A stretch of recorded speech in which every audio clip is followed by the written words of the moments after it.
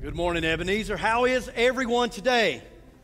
Aren't you glad you can come into a place and you can laugh, have fun, but at the same time, take a moment to reflect on how good God is?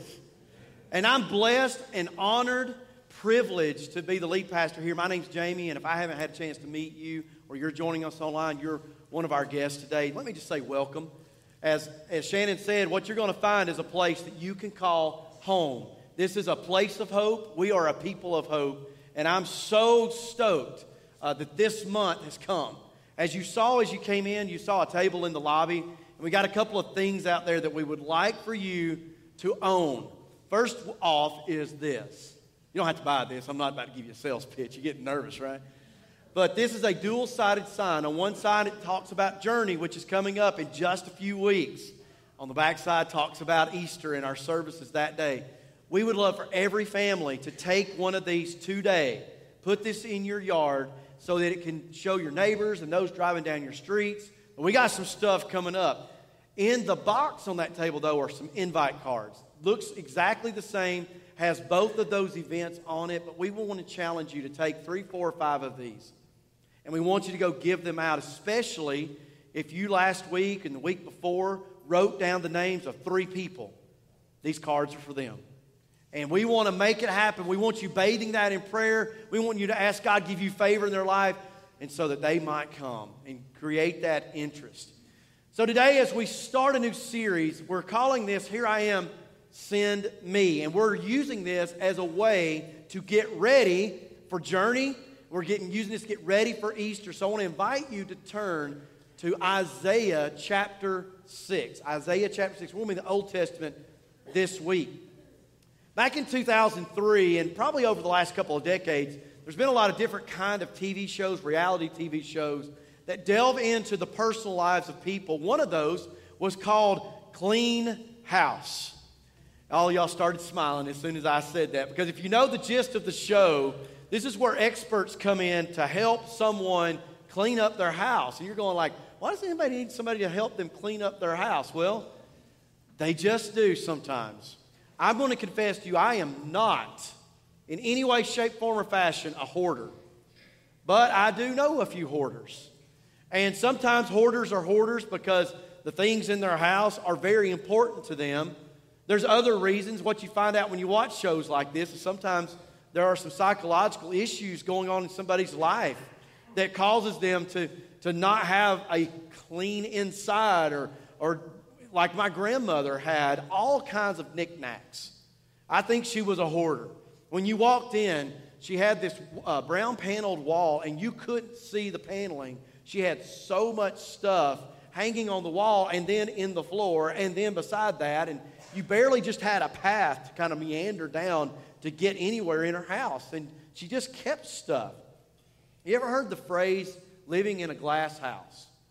When you live in a glass house, you can see everything that's going on inside. And as I'm talking about this show and talking about the idea of a messy home, some of you are going like, you know what? Nobody comes into my house unless it's clean. And so for some of us in this room, you probably are like, well, no one ever comes over because my house is never clean. And I want you to think about that in the context of this house right here. Inside.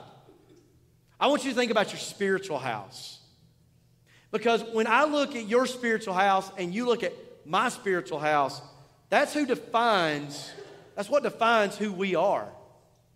It's just that a lot of times, especially in church world, we're focused on the external. We're focused on the outside, but don't really think about what's going on the inside. When you would look at these shows or watch these shows, they'd come in and they may help them organize their stuff, and maybe there's some things they do need to get rid of, so they sell it off or they give it away. Then at the end of the show, the family shows up, and they're just in awe of how immaculate their house is and how clean it is. And they're like, oh gosh, this is so great, thank you. But I wonder how many of those houses ended up becoming a mess again. And for you and me today, and I look at this, there's a lot of conclusions that we can draw about this. And maybe even some of us might have a little judgmentalism. Why would somebody let their mess get that big? But to me, it's the issue of dealing with the inside versus what I'm trying to show on the outside. In 2019, and this is talking about the way we portray ourselves, which the only example I can think of best is social media. With TikTok, let's don't even talk about TikTok. Facebook or maybe Instagram and some of these, you have you have your profile pic, and then somebody can read your wall and just kind of see what's going on in your life, where you've been, where you've traveled. In 2019, Facebook determined they had 2.2 fake accounts. Billion. 2.2 billion fake accounts. Now, I want you to think about that, though, in the sense, that's 4 years ago. Do you think it's bigger or less? So for those of you that have Facebook, how many of you this week got a friend invite from somebody you're already friends with because they hacked their account and sent you a friend request? It's not who they really are. And then when you look at it, like for example, if you go on, I think it's on Instagram or Snapchat, they have filters. Because sometimes you see the profile pic of somebody and you're like, there's no way they look like that. Come on, I've seen them without makeup on before. We were playing around with it a few weeks ago, and I put one up. We were just playing with it to have some fun. And I put the lens on there, and it made me look like Chris Hemsworth. And I'm like, well, there's not much difference in that picture and me. And I leaned over to Laura, and I'm like, look at that right there. And she's like, nah, I like the version of you better. And honestly, that's the truth. Because here's the thing. Some people think that if they can portray themselves as all put together and perfect and nice on the outside, that means that they would have security and that they would have self-esteem. Nature.com did a study of that. And they did a study where they interviewed certain users who they would confess, well, this is really who I am, and this is a facade of me. And what they found is that those who were honest about who they were had more self-actualization and confidence than those who were putting on this self-front, this facade, not who they were. And you and I today, as we stand before the Lord, God knows what's on the inside of your house. He knows what's going on in your spiritual home. And some of that you stand here and go, I don't want anybody to know what's going on in my home, because if they knew me, they wouldn't want me. They would reject me. Ladies and gentlemen, can I tell you, we are a place of hope. And as your pastor, I will always stand that this is a hospital. And hurting people can come in this room and hurt out loud. And if not, then we need to hang ministry up. Because if people can't come in here and find hope and healing, then we are not being the extension of Christ. And that means we check judgmentalism at the door. That means that we give grace and freedom, that whatever a person is struggling with, it's a struggle. And outside the grace of God, you may be struggling with the same thing. Or maybe you might actually be struggling with the same thing. You read Matthew 5, it kind of breaks your brain a little bit. Because when you read Matthew 5, Jesus starts delving into the inside stuff. If you say you hate your brother, you've killed him. If you look at a woman in lust after, you've committed adultery. Does that not break you a little bit? That what's going on my inside is a reflection of what could be happening on the outside. Jesus said to the Pharisees, you are whitewashed tombs full of rotting bones. If you've ever been kind of in the Caribbean area where they can't dig down, there's cemeteries, the burial plots sit on top of the ground. When New Orleans flooded years ago, that was one of the issues, is some of those sarcophagus were floating on the water. That freaked me out. You're like, hey, the street's flooding. There goes Jane in her 4x4. There goes so-and-so in a boat. And there comes a coffin floating down the river. I don't know about you. That freaked me out, man. And so today I want us to ask ourselves this question. Who am I really? Who am I really? Because what we're going to see in this passage is a very famous phrase that Isaiah is going to say to God, here I am, send me. But before you can answer the question, here I am, you've got to answer the question, who am I? As if you're saved and you know Jesus Christ today, let me tell you what, you've been redeemed.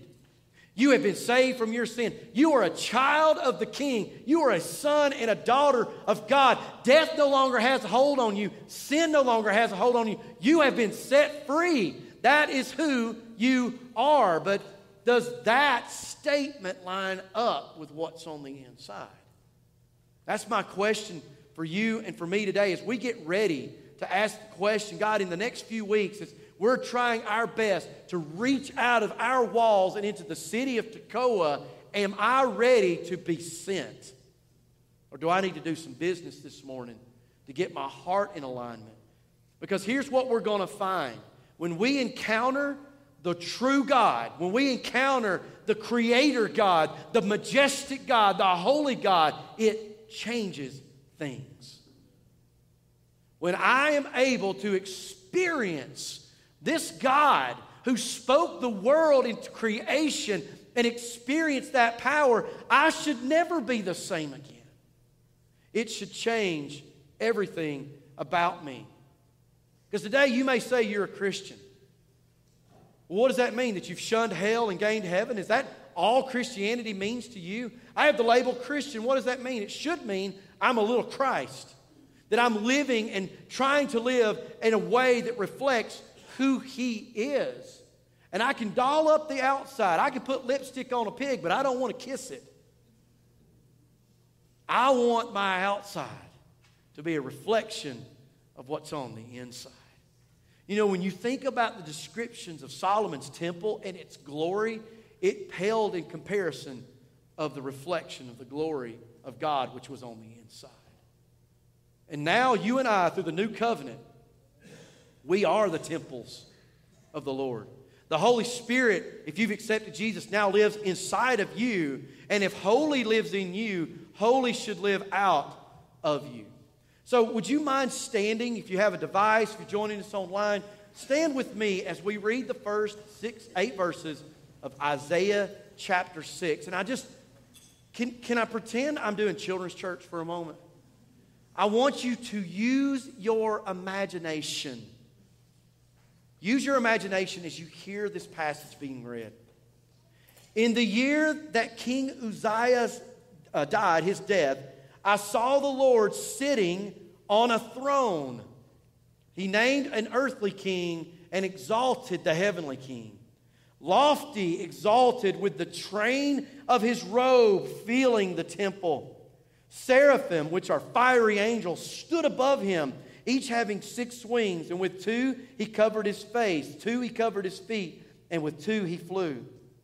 And one called out to another, saying, Holy, holy, holy is the Lord of hosts. The whole earth, that's a big place. The whole earth is full of His glory. Check this out. And the foundations of the thresholds trembled at the voice of Him who called out, while the temple was filling with smoke. Then Isaiah said, Woe, woe is me, for I'm ruined, because I am a man of unclean lips, living among a people of unclean lips. For my eyes have seen the King, the Lord of hosts. Then one of the seraphim flew to me with a burning coal in his hand, which he could do because he was actually fiery too, which he had taken from the altar with tongs, because the things of God that are consecrated are holy. Did y'all get that? That seraphim could have reached in there and grabbed that piece of coal without the tongs. But because God had said, do this, he did it. He touched my mouth and said, Behold, this has touched your lips, and your iniquity is taken away, and your sins forgiven. Then I heard the voice of the Lord saying, Whom shall I send, and who will go for us? Then I said, Here I am, send me. Let's pray. Father, in the name of Jesus, as we dig into this passage today, first of all, Lord, would you reveal your glory? I mean, Lord, reveal your glory in such a way that when we step out of this room today, we are never the same again. We submit our hearts to you. We submit our minds to you. Open our eyes and open our ears that we can hear from you today in Jesus' name. Amen. You can be seated. Now, one author said this about the book of Isaiah.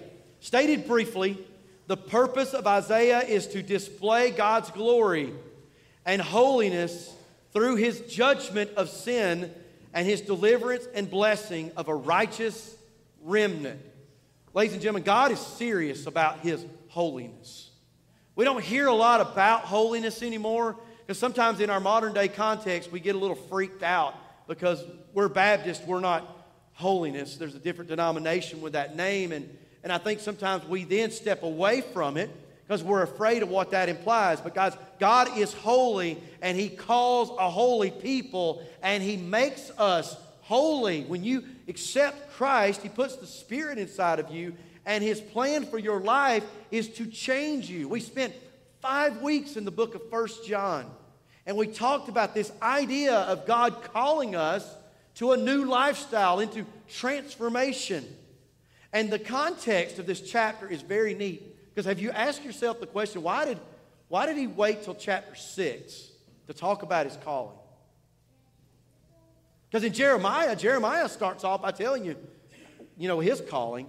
But why did Isaiah wait? He had already to this point pronounced woes and judgments against the nation. But it's important that we look again at verse number 1. He says, in the year of King Uzziah's death. In the year of King Uzziah's death. In order to understand that, I want you can jot this down and maybe just hear me paraphrase this. But 2 Chronicles 26 describes the reign of King Uzziah. Now, King Uzziah was about 16 when he began to rule, and he was described as a king who did right in God's eyes. And he was very successful in warfare. In fact, it chronicles his exploits and his wins. But in verse 16, the tone of the chapter changes. And it says this, but Uzziah became strong, and his heart was so proud that he acted corruptly. And he began to act unfaithful to the Lord his God. For he entered the temple of the Lord to burn incense on the altar of incense. Now, any of you that are Old Testament students, was it the king's role to burn incense? No. It was the tribe of Levi whom was set apart. There's that word again, set apart. Of the 12 tribes of Israel, actually 13 when you take Joseph's 2 sons, Levites became a separated people of God. They had no land. Did y'all know that? They had no land because they had a job, and their job was to administer and do the priestly duties of the temple and the tabernacle before that. And so Uzziah has come in and he has done something that no one else was given permission to do. Why? Because God is serious about His holiness. And we may disagree with that, and we may say, well, that's harsh. Have you seen the holiness of God? The Bible is very clear that if you look upon God, you would die. When God appeared on Mount Sinai, they asked Moses to go up because they couldn't stand the awesomeness of God, the fiery and the majesty of what was going on. I mean, it almost looked like, I guess, the mountain was going to explode. And they're like, no, Moses, you kind of go for us. We're good. We'll stay here.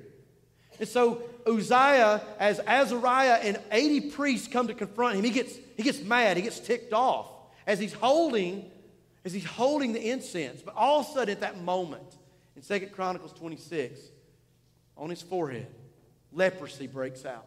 God cursed him because he took the things that were holy and disregarded them. He lived out his days separated. His 52 years of reign, he lived out the rest of his reign separated from the house of God and really his kingdom.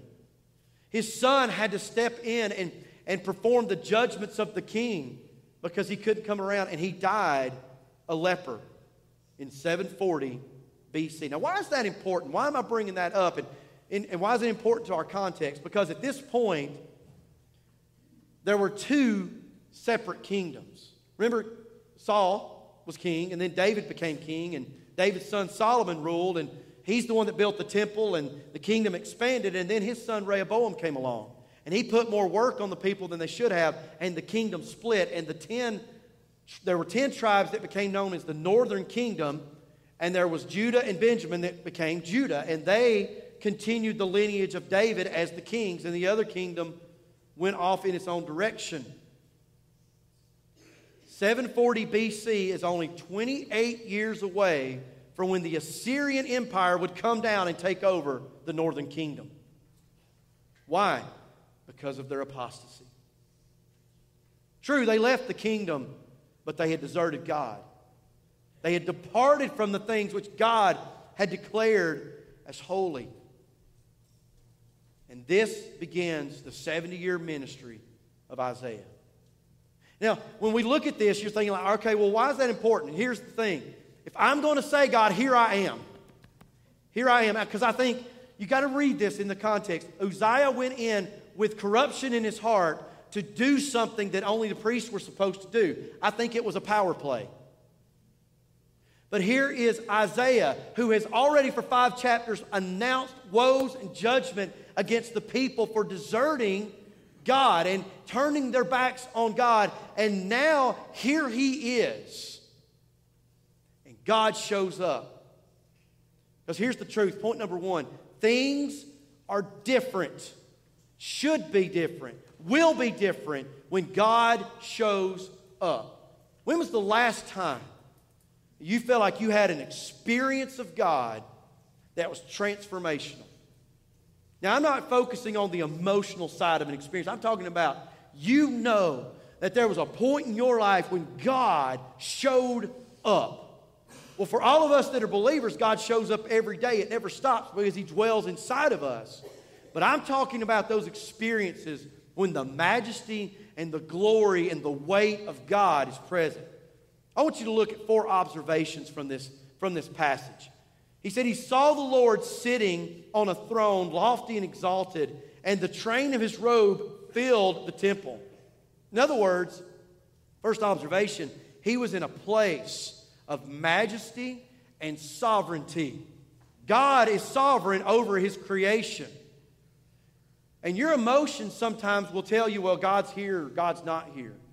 That's no different than having indigestion. The truth is, God does show up. You may feel it or you may not feel it. You may be happy or you may be sad, but the truth is, emotions don't determine truth. Don't let emotionalism be your barometer. Let the truth of God be your barometer. When God shows up, things change. Second observation I want you to make is that those who were around Him declared His glory. The seraphim, verse number 2, literally meant burning ones. They were fiery in appearance. And in fact, when you look at the wings, they had 6 wings, right? 2 they covered their face, 2 they covered their feet, and with 2 they flew. Well, I want you to think about those wings up here as a superlative of the brilliance of God's glory, that even the angelic host could not look upon the glory of God. God told Moses, you cannot look upon me and live. Why? Because it will break you. Folks, we want to be broken. We should want to be broken. Because until I'm broken to the point where I can see God for who He truly is, I can't change. And the other 2, they covered their feet. And I want you to think about that in terms of modesty. When God sanctifies something and consecrates something, He has a use and a purpose for it. And so even those angels, if their feet had touched the ground, the floor is usually seen as something dirty, and so they flew with their feet covered.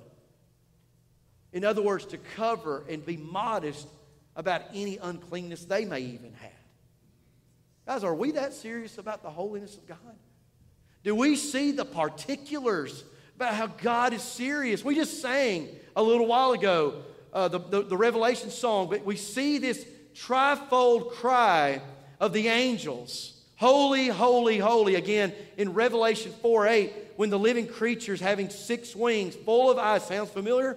And the day and night they don't stop saying, holy, holy, holy is the Lord God Almighty, who was and who is to come.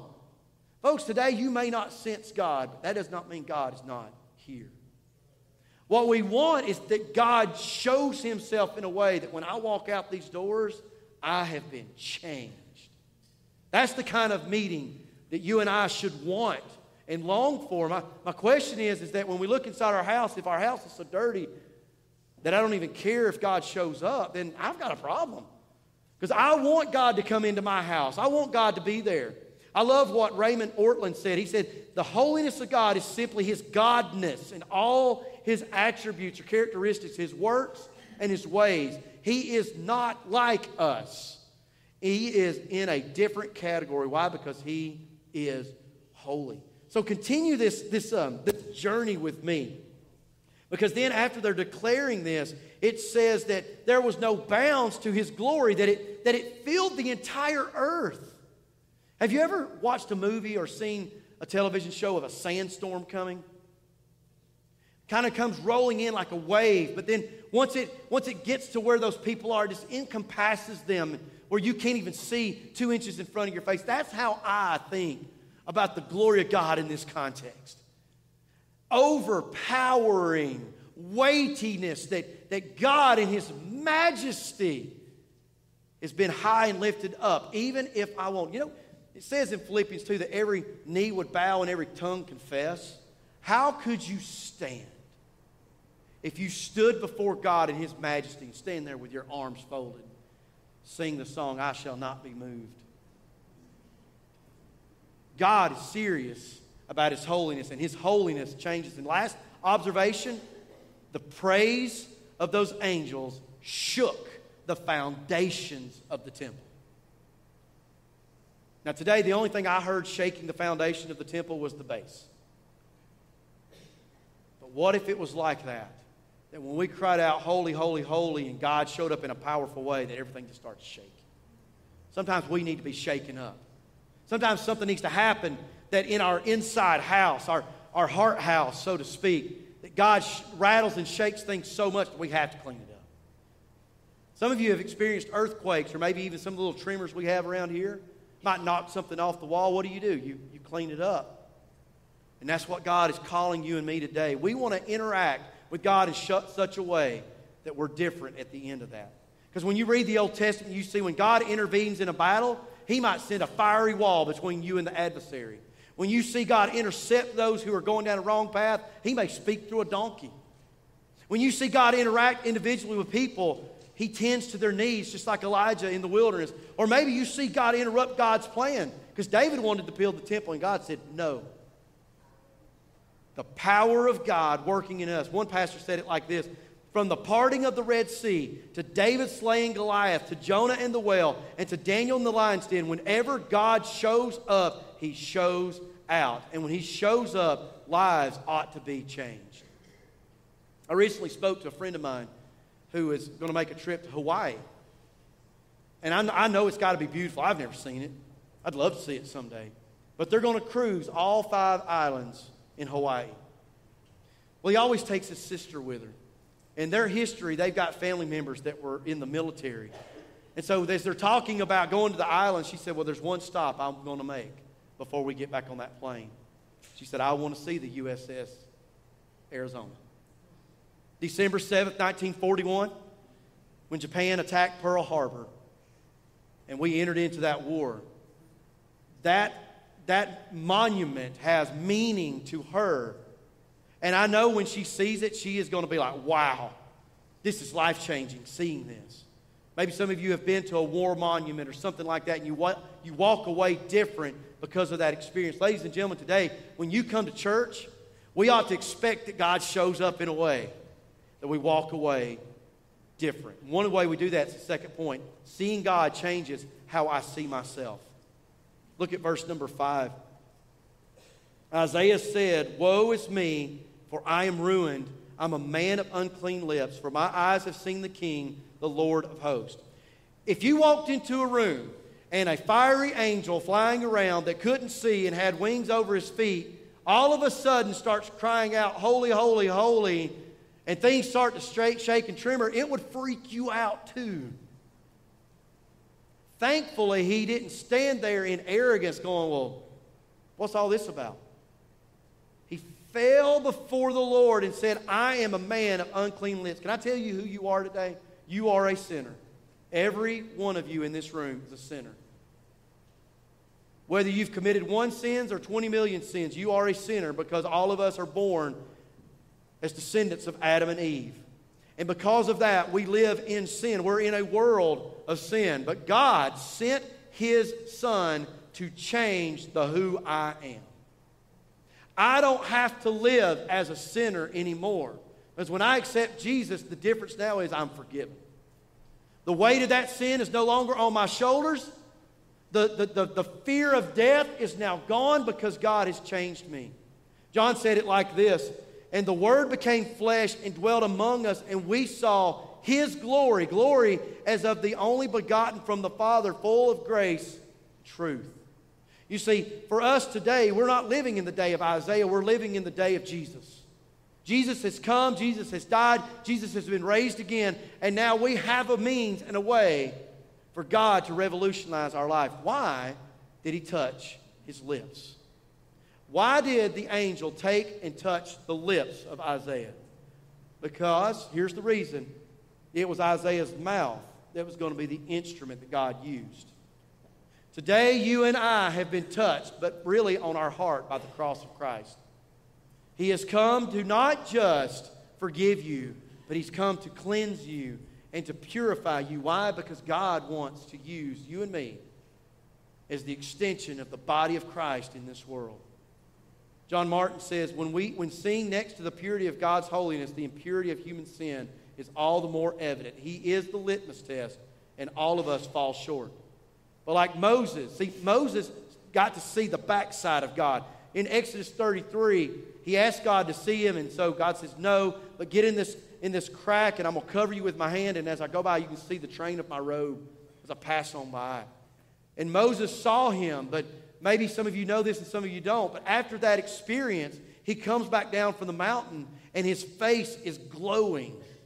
It's kind of like, we had those glow sticks earlier. If you want to reactivate a glow stick, put it out in the sun. It absorbs that sunlight so that night it still glows, and this is no different. But again, the people of Israel are like, dude, that's too much. I can't handle that. You got to cover that up. And so Moses wore a veil. But as 2 Corinthians tells us, we're like that. God has put His glory inside of us. And it changes the way that I see myself. And it changes the way I see myself. It changes the way I see other people.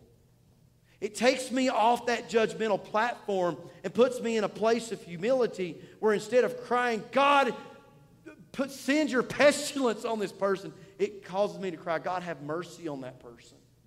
Save them. Rescue them. Help them.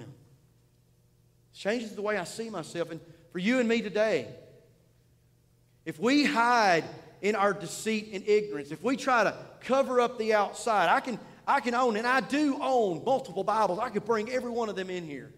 And that does not make me more of a Christian than you. You either are or you are not. There is no gradient in between. You either have accepted Jesus or you haven't accepted Jesus. And if you have accepted Jesus, Jesus wants to change you. So before I can say, here I am, Lord, I need to say, who am I? Have I reconciled that question in my heart? Because that leads us to this fourth point, which is this: surrendering to God changes who I am. Let me be frank. I was thinking about this, and I got to thinking about The Lion King. You ever seen The Lion King? I bet everybody in this room has seen The Lion King. There's a scene in the movie, though, after he's run away and he's lived with Timon and Pumbaa, and he's having a crisis moment in his identity. Because what is it that you call the son of a king? A prince. And he was running away from his true identity. And so Rafiki shows up. Asana, squash, banana. Y'all know that, right? And so he comes up and he's trying to convince Simba, I know who you are. And he's trying to convince him. He said, I know where your dad is. And he's like, well, where is he? And he runs through this brush and he comes to this puddle of water and he's looking down. And at first he sees his own reflection, but then it fizzles and he sees Mufasa, his dad. And then Mufasa appears to him in this fiery cloud. And the last thing he says as he's rolling away is, remember who you are. Look at me, folks. Do you know who you are? If you've been walking with Jesus for many, many years, do you remember who you are? Has sin wrapped itself around you again so much that it's jerked you down and is holding you back? Jesus wants you to live in freedom. He wants us to live in life. And I need to surrender everything to God so that it changes who I am. Listen again to verse number 6. He takes that coal, touches his lip, and says, your iniquity is gone and your sins have been forgiven. And it's almost an illustration and call to the nation of Israel. You have been pronounced with the same woes. You're under the same judgment. I want to take this away. I want to rescue you. So I'm going to raise up this remnant that's going to continue. And out of this, there's this one that's coming, this branch. And his name will be Jesus.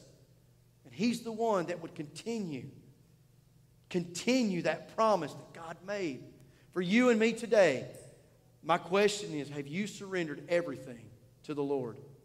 Isaiah had to be prepared before he could be procured. Isaiah had to be cleansed before he could be commissioned. Isaiah had to be washed before being willing. Before he could say, here I am, send me, he had to deal with the who am I. And you and I today, we sit in here with that same need. Because in this context, fire always represents purity. It was said of Jesus by John the Baptist in Matthew 3, he will baptize you with the Holy Spirit and fire. In Acts 2:3, when the Holy Spirit came, it appeared as tongues of fire distributing itself among them. Not necessarily for the sake of power, but for the sake of purity. He had to purify their lips. Because what happened after the Holy Spirit came in Acts chapter 2? They went out in the streets and began to prophesy.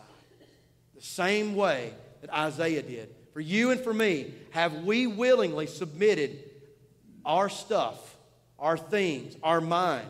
Maybe it's your mind. Maybe you need to submit your mind to God and the thoughts that you think. Maybe you need to submit your eyes and the things that you see. Maybe you need to submit your hands and the things that you do. Maybe it's your ears. You need to submit your ears to the Lord and to control the things that you hear. More than ever, we need to have this kind of conviction of the holiness of God so that we can be to the world what the world needs us to be. And the only way that'll happen is this. We need to be undone to be redone. We need to be deconstructed to be reconstructed. Today, our application is this. Lord, whatever you want to do in my life, I need you to come and clean up my house. That last point is be undone to be redone. And there was 2 quotes I found, and I love these quotes. Listen to this. When we get to the end of ourself, we get to the beginning of God. When God wants to do an impossible task, he takes an impossible man and he crushes them.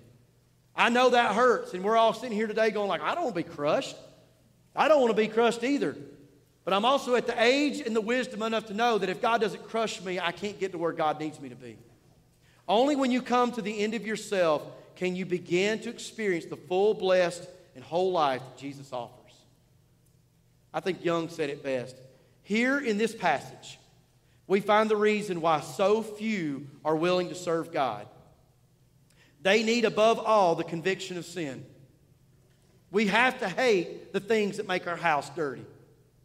They need also, it says, only when a man has been convicted of sin and has fully understood that the Redeemer bore the guilt of his sin is he willing and ready to joyfully serve God and go wherever God may call him. Constable, I love it. This is how he summarizes the passage. Isaiah said, woe. The seraphim said, woe. And then God said, go. And that's us today. So as we stand in just a moment to close out the service and worship, my question to you is this. What's holding you back? Would you be willing today to reflect about your own house and what's on the inside? Is there something, some area of your life that you're still holding back? Like a hoarder. You know, it's got emotional connection. I just can't let it go. But maybe that's you today, and you need to come down here. Crosby will be down here. I'll be down here. We're here to pray with you and pray for you that God can take that thing that you're surrendering, because it may very well be that path is what opens up the ministry in your life. Surrender your lips, surrender your ears, your mind, your hands, whatever it is God wants to do today. If you don't know Jesus Christ, we're up here as well. We would love to talk to you and be able to counsel with you. Jesus wants a relationship with you. He died on the cross to take your sin away and was raised again to give you life. Don't hesitate. Would you come this morning? Stand with me as we pray. Father, in the name of Jesus, as we get ready to separate. God, we're not doing church because we are the church. We're just going in different places. So, Lord, I pray you bless this people today. That, God, whatever we need to do business with, whatever we need to bring and lay at the altar of your grace, God, would you take it from us? Would you accept our sacrifice of our lives as we submit whatever it is that we need to give to you this morning? In Jesus' name, amen.